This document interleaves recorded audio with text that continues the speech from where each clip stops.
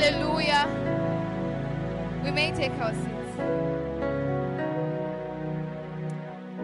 Amen.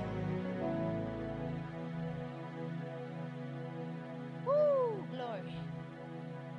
To begin with, allow me to say Happy Women's Day. I know it's going to be on Wednesday, but I would like to say it now. For those that don't understand why we are having Ladies Sunday today, it's because we are celebrating women. Amen. How many of us can imagine life without women? We can't even imagine it, because women are a literal passage through which life comes. Amen. So they ought to be celebrated. Amen. Please, even this Wednesday, celebrate the women in your life. You are all the women in my life, so I celebrate you all. Happy Women's Day. I love you. Amen. Praise the Lord. Okay. So, what are we talking about today? So the title of the sermon I am going to be sharing today is called The Peace of God. The Peace of God. I'll start with a story. I'm a storyteller. I think, yeah. So I have noticed something about my husband. I talk about him a lot. Yeah, I've noticed something about my husband. He's one person who, when given something, for example, maybe you give him an application or you give him a phone, he will want to dissect it. You know what I mean when I say dissect? Like he wants to dissect, he wants to know every way that it works. He exhausts everything that it was meant to be. If it's downloading applications on it, he will download applications. If it's knowing how to make calls, how to record, some of us, our phones, even if we cry for iPhone 14, we'll just get it and we'll just be doing WhatsApp and calling. Not my husband. He will want to dissect it and know everything, in however way that it works. Amen. I use that as an analogy to show the kind of God that we have. When God created you and me, He intended for us to live a certain way. He intended for us to function at our highest capacity. Hallelujah. He wants to use everything there is to use within us to be able to live the life that we live on earth. Hallelujah. And so I believe with all of my heart that is why God brought in the system of peace. You will understand why even as we go ahead. He wants to ensure that everything, I feel like my own definition from all of my study of what peace is to harmonize, is a harmony kind of thing. Like He wants to harmonize everything within us to ensure that we are working correctly and we are functioning at our highest capacity. Praise God. And peace does that. It aligns us. It makes us the way that we are supposed to be. Amen. It shows us every dimension that a human being is supposed to have, because everything will be working in peace. Everything will be working in harmony. Hallelujah. Peace is a Hebrew word that is translated, that is called shalom. And it is translated as to be safe, to be sound, to be healthy, to be perfect, to be complete. It signifies a sense of well-being. It's not just quietness or tranquility. Peace has got a lot of dimensions to it. It's got a lot of facets to it. Amen. It actually, in another translation, peace is actually translated as it is well. So these greetings that we do, no, how are you? Or maybe something is happening and we go like it is well. Peace is like a system that God has placed in, where we come and we find, in the olden days, actually, peace was meant to be a greeting. Where you come and you find somebody and you call them, and you call to each other, it is well, it is well. It is actually a greeting. But then, according to this, even as we go on, we'll understand why. When somebody comes and he says, peace unto this thing, or peace unto this household, it simply means somebody has come and is saying it is well. It means that when I come to that place and I find that something is not functioning the way that it's supposed to function, I look at it and I say, it is well, because I am speaking seeking the peace of God that brings wealth, that brings perfection, that brings wholeness to that thing. So when I come to somebody and I find that you are sick, I speak to you and I say it is well. It means I am communicating health to you. Peace is not just, I want my peace, I just, peace sign, peace sign. Peace has got many facets to it. And we'll understand even as we go ahead. Hallelujah. So peace, like I said before, I said peace signifies harmony, both within and without. Sometimes the peace that is without is a reflection of the peace that is within. But then I'll tell you one secret, that the peace that is without does not affect the peace that is within. Because the peace that is within was meant to bring peace to the without.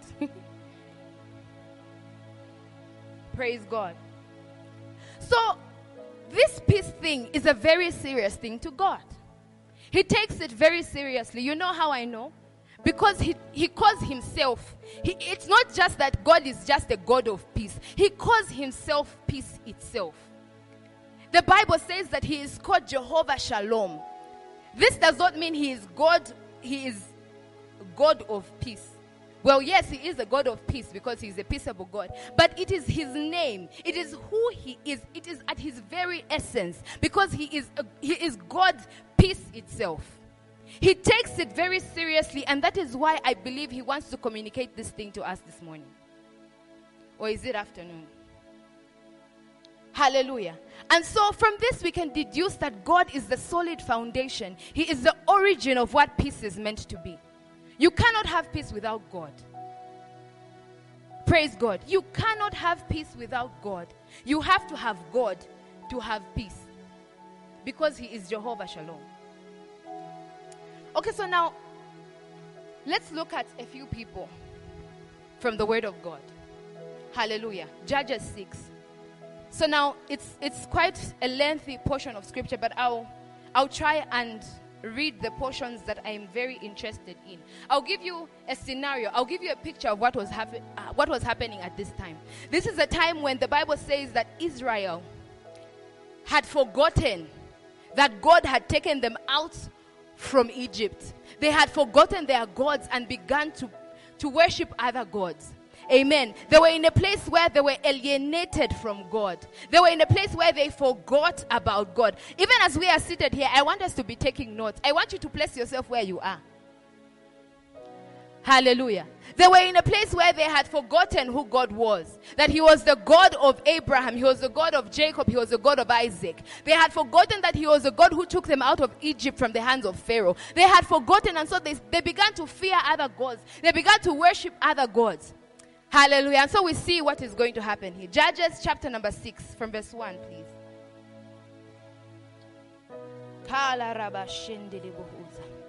Okay, it's far. Okay. The Bible says, then the children of Israel, can you give it to me in the NLT, please?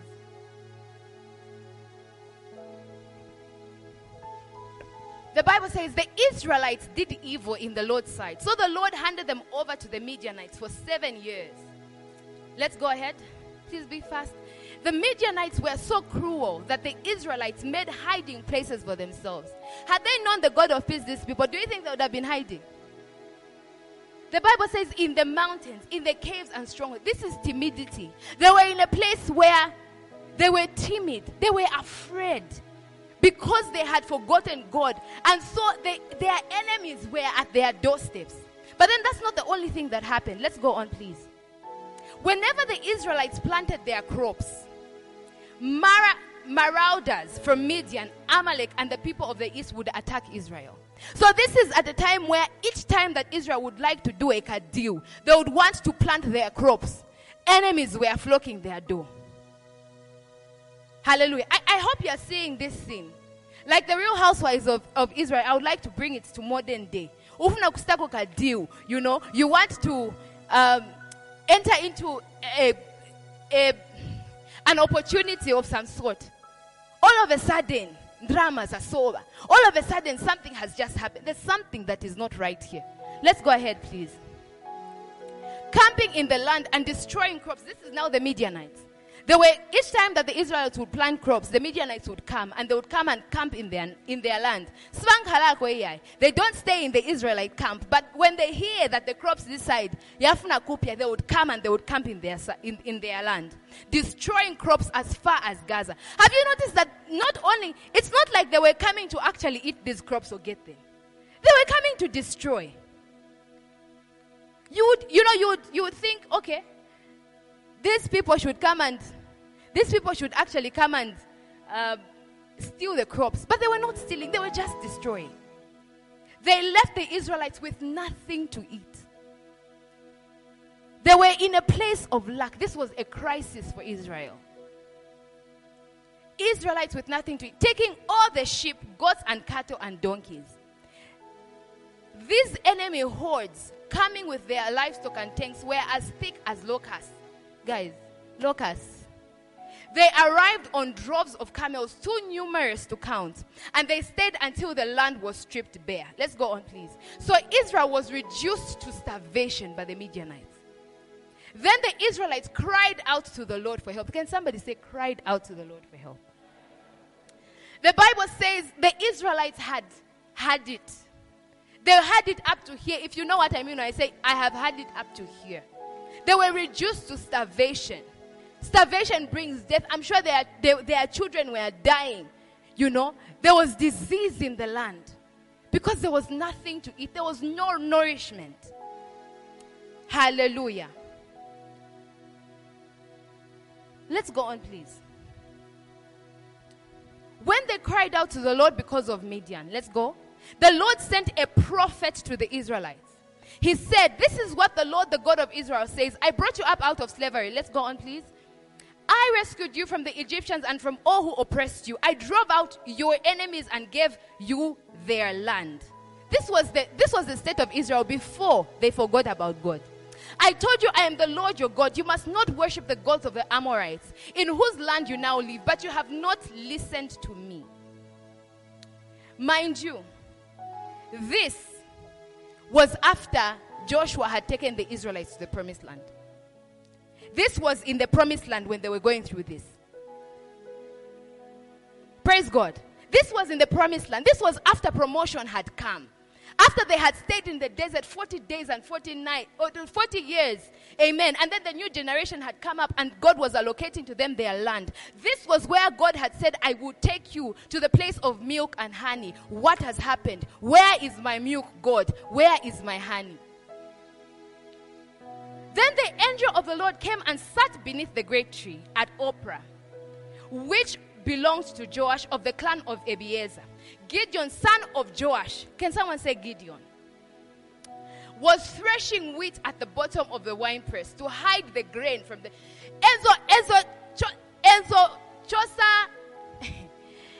the crops that had been removed, like that had what can I say?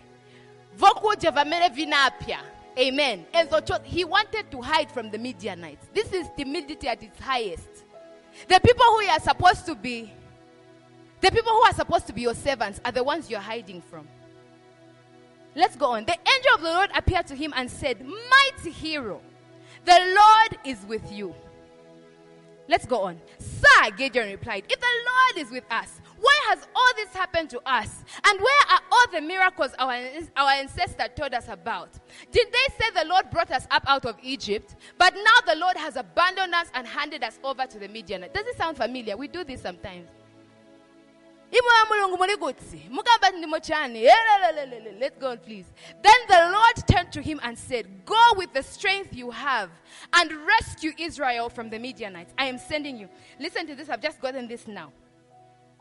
Have you noticed that Gideon was trying to hide something from the Midianites? But God was looking at Israel. Even though they were going through the time of their lives, it is not like God had forgotten the strength that he had given them. I don't know if you're getting what I'm saying. It is not like God had forgotten their identity. Have you noticed that God actually says, just go back to the previous verse. Our line just now. The Bible says, go with the strength you have, not the strength I will give you. Gideon already had this strength. Hallelujah. It's not like it was taken away from him. God says, go with the strength you have. It is not like it's just that Gideon did not know that he had strength. Let's go on, please. 15. But Lord, Gideon replied, how can I rescue Israel? My clan is the weakest in the whole tribe of Manasseh, and I am the least in my entire family. Please go on. The Lord said to him, I will be with you and you will destroy the Midianites. Not because God was going to give Gideon strength, but because God was confident in the strength that he had already given Israel. Destroy them. Yes, go on, please. Gideon replied, if you are truly going to help me, show me a sign to prove that it is really the Lord speaking. Please go on. Don't go away until I come back and bring my offering to you. Somebody say offering. I hope you're writing down. First of all, they had forgotten God. Amen. They cried out to God. Offering. He answered, I will stay here until you return. Please go on. Gideon hurried home. He cooked a young goat. It was Man of Life Rich Church.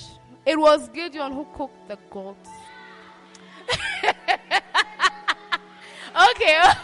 Okay, let's go back, please. He cooked a young goat, and with a basket of flour, he used to bake. Okay, Nalek. And with a basket of flour, he baked some bread without yeast. Then, carrying the meat in a basket and the broth in a pot, he brought them out and presented them to the angel who was under the great tree. Go on, please. The angel of God said to him, place the meat and the unleavened bread on this rock and pour the broth over it. And Gideon did as he was told. Go on, please. Then the angel of the Lord touched the meat and bread with the tip of the staff in his hand, and fire flamed up from the rock and consumed all he had brought. Amen. And the angel of the Lord disappeared. Go on, please. When Gideon realized that it was the angel of the Lord, he cried out, "Oh, sovereign Lord, I am doomed. I have seen the angel of the Lord face to face." Go on, please. "It is all right," the Lord replied. "Do not be afraid. You will not die." And Gideon built an altar to the Lord there and named it Yahweh Shalom, which means the Lord is peace. The altar remains in Ophrah in the land of the clan of Abiezer to this day. Selah. Now there are key things that I want us to see. In verse 24, it actually says that, not just in verse 24. As we read on, it actually tells us that Gideon went out and brought an offering unto the Lord. An offering, a sacrifice that signifies worship, a sacrifice that signifies prayer, a sacrifice that signifies devotion. Hallelujah. He brought it, and the Bible says he built an altar unto the Lord. It is only after Gideon erected an altar unto the Lord that the Lord came and said it is well. Not only did he say it is well, Gideon recognized and had a revelation of God Shalom, the God our peace. By the way, Gideon was a judge. He was a judge for Israel. He used to stand between the people of Israel and God. Hallelujah. There was so much happening, and yet Gideon erected an altar. I want us to look at another verse. Let's go to 1 Samuel 7:3-14. 7:3. 1 Samuel 7. I want us to see a pattern. Amen. I want us to see a pattern. I hope you are writing down what I was talking about. At first, I said that they had done evil in the sight of God. Number 2, I said that they cried out to God. Number 3, Gideon brought out an offering. Number 4, God manifested as peace. Let's look at 1 Samuel 7. The Bible says, "Then Samuel said to all the people of Israel, if you are really serious about wanting to return to the Lord, get rid of your foreign gods." Have you noticed again this was happening? This was what was happening in Judges 6. They had forgotten God. They started worshiping the God of the Midians. But here again, these are the Israel. Okay, but Vanava Israel. If you are really serious about wanting to return to the Lord, get rid of your foreign gods and your images of Ashtoreth. Determined to obey only the Lord, then he will rescue you from the Philistines. Let's go, please. So the Israelites got rid of their images of Baal and Ashtoreth and worshipped only the Lord. Now listen to this. It was a different enemy, but the same heart. It was a different enemy, but it was the same pattern. Praise God. 5, please. 6. Verse 6. So they gathered at Mizpah, and in a great ceremony drew water from a well and poured it out before the Lord. They also went without food all day and confessed that they had sinned against the Lord. It was at Mizpah that Samuel became Israel's judge. We had Gideon the judge. We have Samuel the judge. Please go on. When the Philistines rulers heard that Israel had gathered at Mizpah, they mobilized their army and advanced. The Israelites were badly frightened. Remember what was happening in Judges 6? They went and hid in mountains and caves. 10, our foot. Mobilized. This was a different generation, by the way. The Bible says the Israelites were badly frightened when they learned that the Philistines were approaching. Go on, please. Don't stop pleading with the Lord. Now they were telling Samuel, don't stop pleading with the Lord our God to save us from the Philistines. They begged Samuel. So Samuel took a young lamb.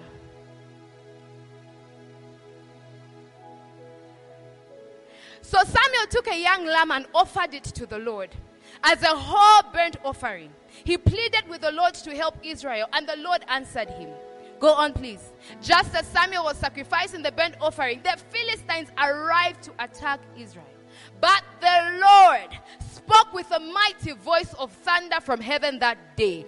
And the Philistines were thrown into such confusion that the Israelites defeated them. Please go on. The men of Israel chased them from Mizpah to a place below Beth-kar, slaughtering them all along the way. Please go on. Samuel then took a large stone and placed it. He was building an altar.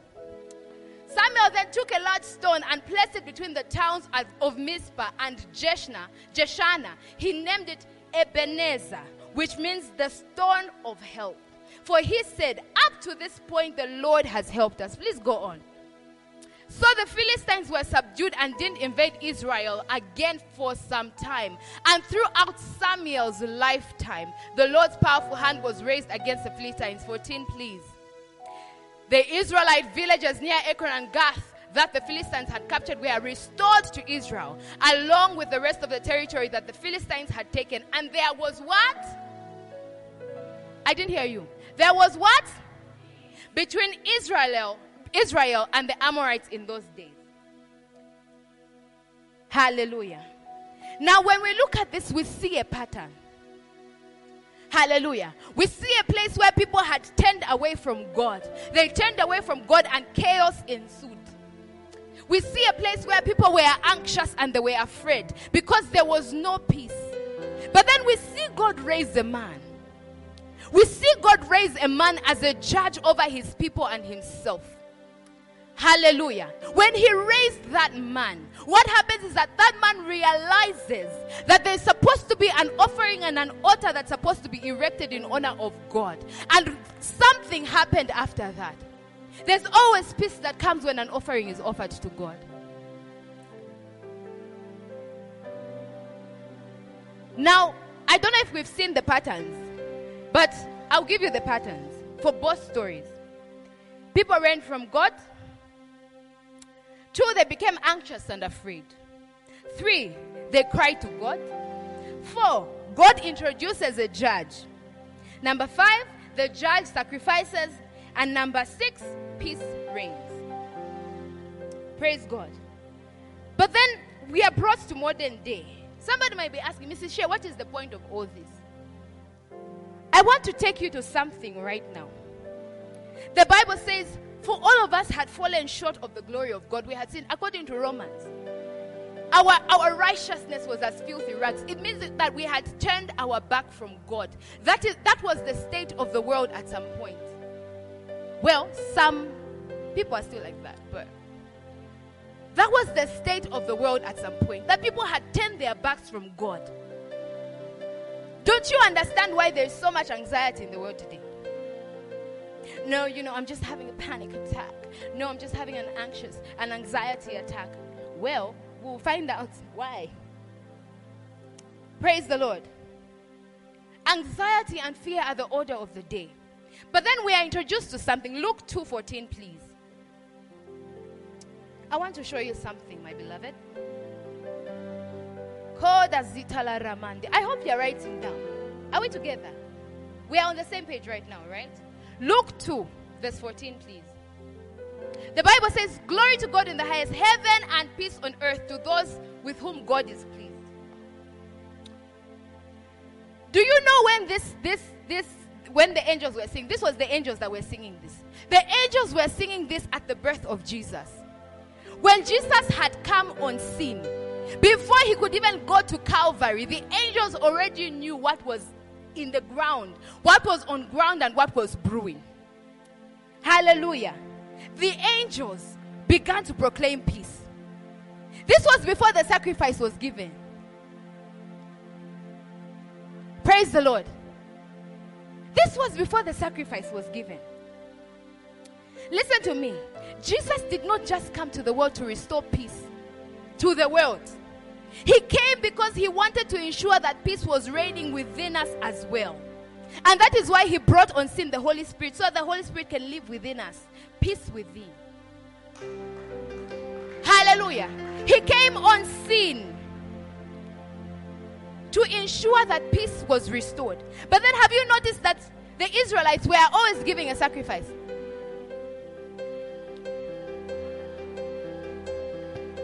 If you haven't got it, I'll leave it at that. Israel kept going back to give a sacrifice. Israel kept crying out to God for peace. And well, God is faithful. He would always come through. But then they needed to be something that was a little bit permanent. Hallelujah. They needed to be something that was a bit more permanent. We couldn't keep going to the altar and giving a sacrifice for peace. We couldn't just keep going to the altar so that the enemies can leave us and come back and leave us and come back. God needed to give us something that was a little bit more permanent. Hallelujah. Listen to me. God knew that for us to be able to enjoy peace, it needed to be perfect peace. The Bible says he keeps in perfect peace those whose hearts are stayed on him. Praise God. He needed to reconcile us back to God once and for all and make measures that were lasting. Praise God. Now I want to show you something. Have you noticed that in the two stories that we had read before, the two stories that we had read before, we had the two stories. Oh, glory. When I discovered this, I said, Father, you are God. Amen. When the two stories that we had read before, God called a man, he called a judge. That judge came and he gave a sacrifice. And then there was peace that reigned. And then now we needed something that was permanent, no? And then God decided to bring Jesus on scene, no? Do you know that Jesus was the judge? He is actually called the judge. Do you know that Jesus himself is the sacrifice? Do you know that Jesus is actually called the Prince of Peace? These things were separate, saints of God. They were separate. There was a judge, there was a sacrifice, and then there was peace that reigned. But Jesus, he is the all-in-one blessing, such that he needed to be the judge. He did not trust any person to come to God with a sacrifice that was not going to be lasting enough. And so he decided himself to be the sacrifice. Praise the Lord. Not only did he decide to be the sacrifice, he is the Prince of Peace. Ha! My dear, you need Jesus in your life. Ha! Kashekeremosata. Now, we can take our seats, please. Thank you. Now, I want to show you something. Hallelujah. Woo, glory. Philippians 4:6-7. If you need reference to Jesus being the judge, John 5:22. Jesus the sacrifice, Hebrews 10:10. Jesus as peace, Isaiah 9:6. Philippians 4:6. You can put it for me in the Amplified. The Bible says, do not fret or have any anxiety about anything. But in every circumstance and in everything, by prayer and petition, definite requests, with thanksgiving. In other places it actually says petition. The word petition there is supplication. With thanksgiving, continue to make your wants known to God. And God's shall be yours, that tranquil state of a soul, assured of his salvation through Christ, and so fearing nothing from God, and being content with its earthly lot of whatever sort that is, that peace, which transcends all understanding, shall garrison and mount guard over your hearts and minds in Christ Jesus. Saints of God, the Bible says, do not be anxious for anything, but with prayer. The word prayer there is a Greek word, prosuke. Prosuke is a Greek word that has got worship in it. Now I want to show you something. Worship there. When we worship to God, the Bible says, give your body as a living sacrifice, pleasing unto him, for this is your reasonable worship. Have you noticed it says sacrifice and worship go hand in hand? Sacrifice and worship go hand in hand. So the Bible there is saying with prayer, I know there's prayer there, there's prayer and all those kinds of prayer, but there's also worship in there. So I want us to substitute that prayer there with some worship, because there's worship there. And that is why the next word is another word for prayer as well, because the prayer there was supposed to have been, there's worship in there. Saints of God, in the prayer and supplication, there is worship, there is sacrifice, there is erecting an altar. But this altar is not the altar like the one they would erect before. We do this now with a revelation that Jesus has already given the sacrifice of all. So when we come and we are erecting a worship altar, when we are erecting a worship altar, yes, when we are coming to God and we're giving a sacrifice of worship, amen, it's because we already have a sacrifice that was already given. Praise God. Now, not only are you worshiping, there's also prayer in there. So it means that when you are going to God, you are anxious. You have all these things on your mind. You go to God. Paul says you go before God and you are worshiping and you are praying. Praise the Lord. There is something that is supposed to manifest after that. The Bible says, and the peace of God. Does this show you the same pattern? That when you are going through anxiety and life is beating you here and there, you do not need to have that on your mind anymore. You can actually go to God and do it yourself. You do not need to wait for a judge to do it for you, because Jesus already did it for you. And so when you go before God, you take your sacrifice of worship. The Bible says there is a peace that is introduced. Saints of God, I have come to tell you this right now, that when you pray and when you are worshiping, you have no choice. In fact, heaven has no choice but to release peace. Heaven has no choice but to release peace. I will show you how. The Bible says in Acts that there is a man called Paul and there is a man called Silas, and they were in the prison doors. It means that they had peace from within. Quite all right. But remember, I told you that there is supposed to be something that affects the peace from without as well. It means that there was no peace from without because they were in the prison cell. The Bible says that while it was midnight, can somebody say while it was midnight? Is somebody going through a midnight in their lives? Is somebody going through something that is bringing anxiety, that is making you worry about something? The Bible says that they were in that prison cell. The Bible says they began to pray. Can somebody say they began to pray? Can I hear some prayer warriors in the house? They began to pray. The Bible says not only were they praying, the Bible says that they began to sing psalms and hymns. It means that they were worshiping and they were praying. The Bible says that while they were in that place, there was an earthquake that came. Listen to me. Now, most of us have known peace as harmony. Well, I have come to introduce a different kind of peace to you. Sometimes peace is not harmonious. Sometimes peace will manifest as an earthquake. The Bible says that in the book of Samuel that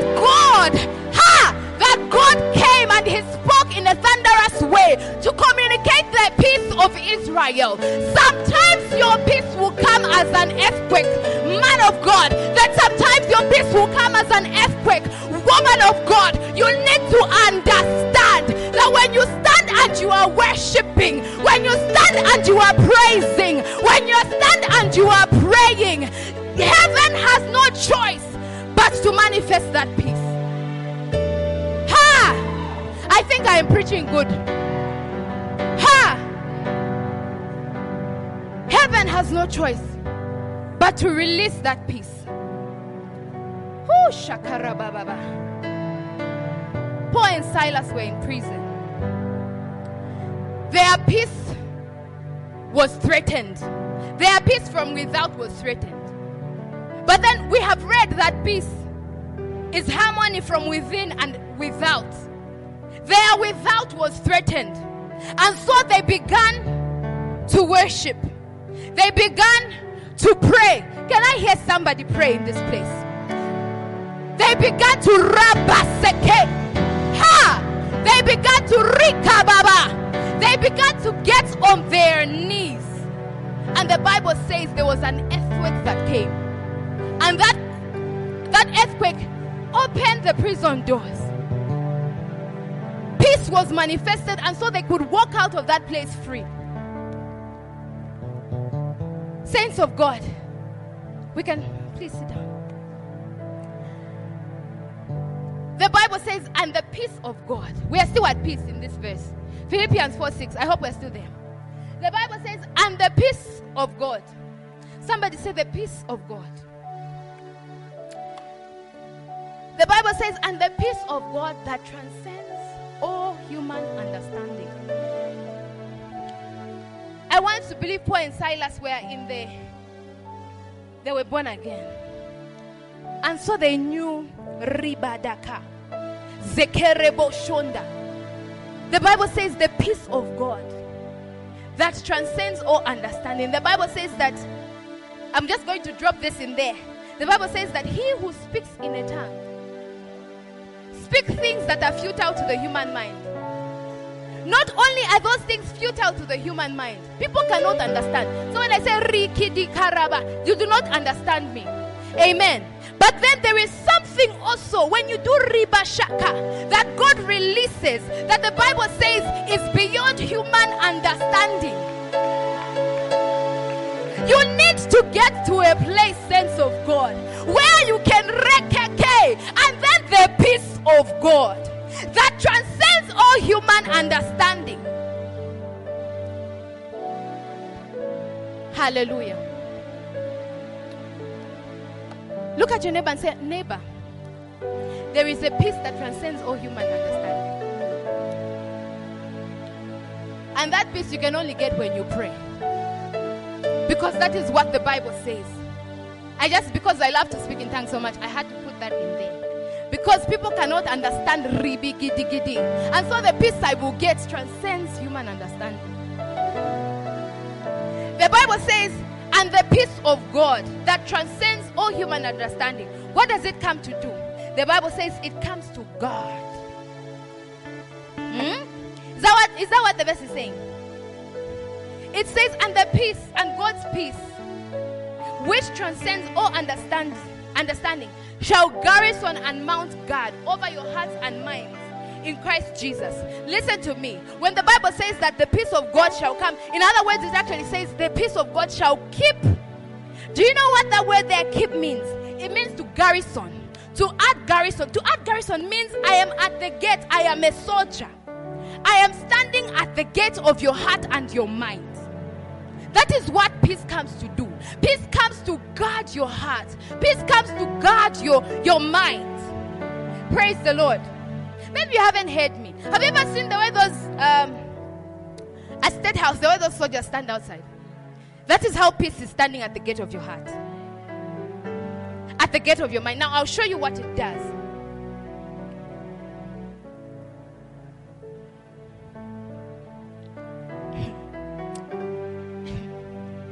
As in, I feel like you're not getting me when I say peace guards your heart. It means that everything that you have received, in the place where you are praying from, in the place where you are worshiping from, cannot be stolen. Because the peace of God is guarding it. It means that anything that is supposed to enter your heart that is not of God will not enter. Because the peace of God is guarding it. Now I'll show you something. There's a verse, I love it, by the way. But then I feel like it is an upgrade for me. Because the Bible says, guard your heart, for from it flows the issues of life. There, that thing, the guarding of the heart was our responsibility. But then now, God has brought an upgraded system. God has brought an upgraded system where we can go into our prayer closet, and then all we need to do is get on our knees and pray, and God is going to release His peace. And what that peace comes to do is that it comes to stand at the gate of our hearts. We do not need to guard our hearts on our own anymore, because God has given us His peace.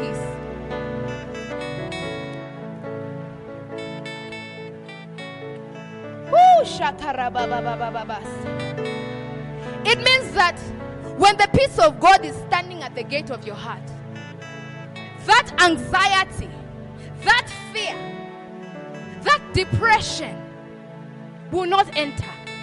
Even though the world is going the way that it is going, even though the world is dying by the day, because you have the peace of God, you stand at an advantage. Listen to me, we have believers right now who are wallowing in the things that they are not supposed to be wallowing in depression, wallowing in anxiety, wallowing in panic. Praise the Lord. Because they do not know what is happening. Because they do not know that God has given us remedy. Listen to me. I'm not trying to downplay that depression is there. Yes, it is there. It was meant to be there for those that are not in reconciliation with God. But you are a different generation. You are a different people. Your story is supposed to be different. Why? Because you have a prayer closet where you can go to God on your knees and you're able to tell Him, Father, I am anxious by the way the world is going. Father, I do not have school fees. Father, this is happening to me. Father, there is no peace in my family. Father, this and that. And God will release His peace. That will come and it will stand as God, such that your enemies will look at you, or those people that do not know this secret right now will look at you, and then they will not be able to understand, because the peace of God was not meant to be understood by men. The Bible says it transcends all human understanding. You need somebody who is spiritual enough to be able to look at you and say, I know what is going on here. I understand that you are in the storms of your life. I understand that something is happening that is supposed to be shoving you up and down the wall. But then I understand that you have a prayer closet. I understand that there is a peace of God that transcends all human understanding.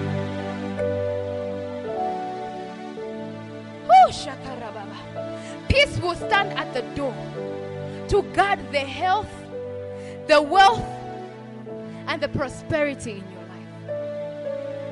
Because that is what it stands for. Now, have you noticed the Bible just doesn't say that peace will guard your heart? The Bible says it will guard your what? Your mind. So you can't be seated there and have stray thoughts. It means there is something that is lacking called peace. You can't just be seated there and be thinking, oh, maybe God just doesn't love me.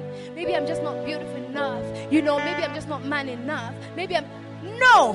When you have the peace of God, saints of God, let me show you something. 2 Corinthians 10:4. Even as I am concluding. Woo, glory to God. Are you enjoying the word? 2 Corinthians 10 verse 4. Let's go there. The Bible says, please give me in Let's leave it at that. The Bible says, for the weapons of our warfare are not physical, weapons of flesh and blood, but they are mighty. Somebody say mighty. Before God for the overthrow and destruction of strongholds. Go on, please. Refute arguments and theories and reasonings and every proud and lofty thing that sets itself up against the true knowledge of God, and will lead every thought and purpose away captive into the obedience of Christ, the Messiah, the Anointed One. Saints of God, I have come to submit to you this afternoon that strongholds are a thing of the mind. This battle is not a battle that is physical. This battle is a battle that is of the mind. The Bible says, hold the thought that the peace of God actually guards our minds as well. It guards the gate of our mind. Listen to me. Did you know that according to this verse, when we marry to the one we just read, peace is a weapon of warfare.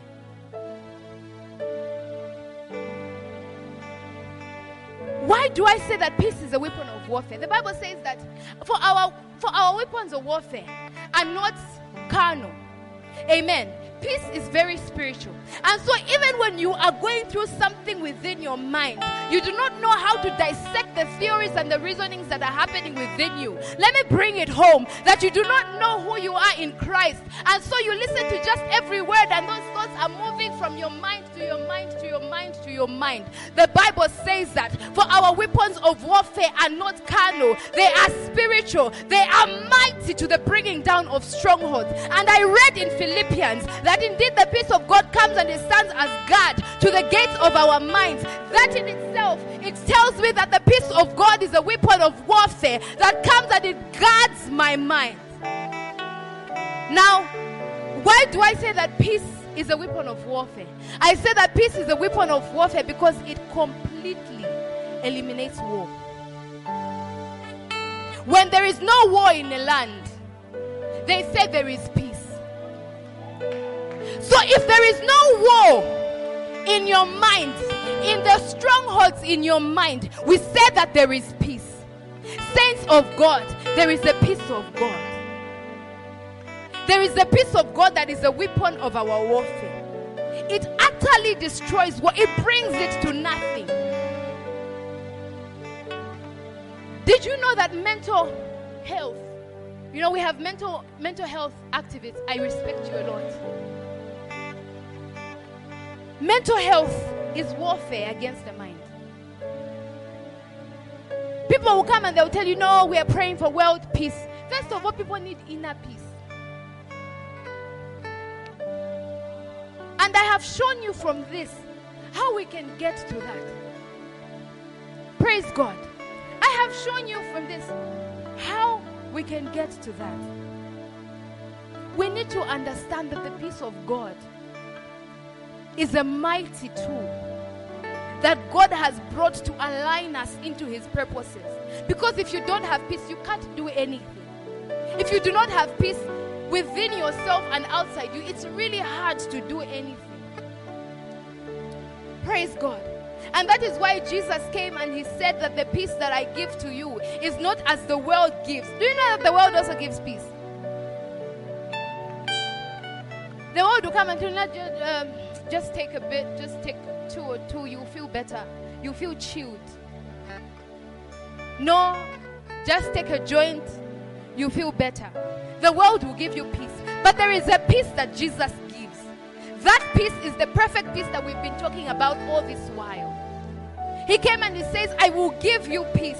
And that peace is not the peace that the world gives. Because even in the time of trouble, when you are in a world that has trouble, you will still have that peace.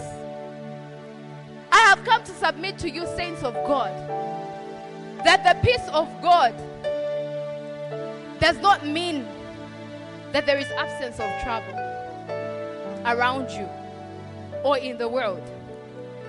The peace of God does not mean that there is absence of trouble, but you must understand that that trouble cannot affect that peace. Because that peace is powerful. That peace is mighty. Even as we are standing to our feet. We may be upstanding.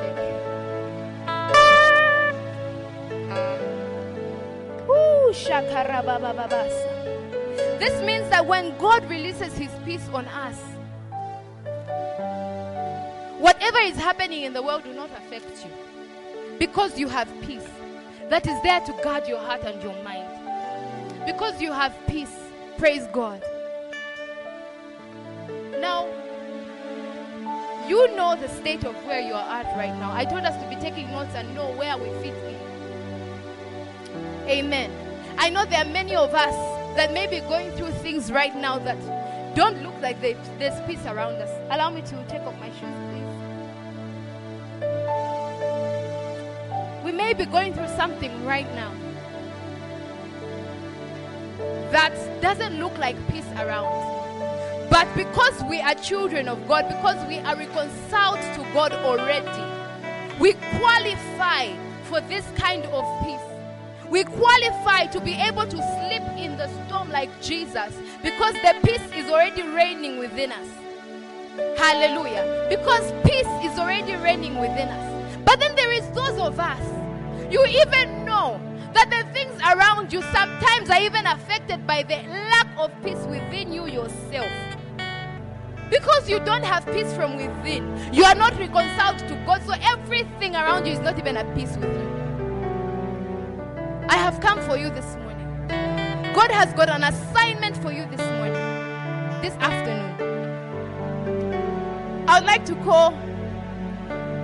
I want us to pray first.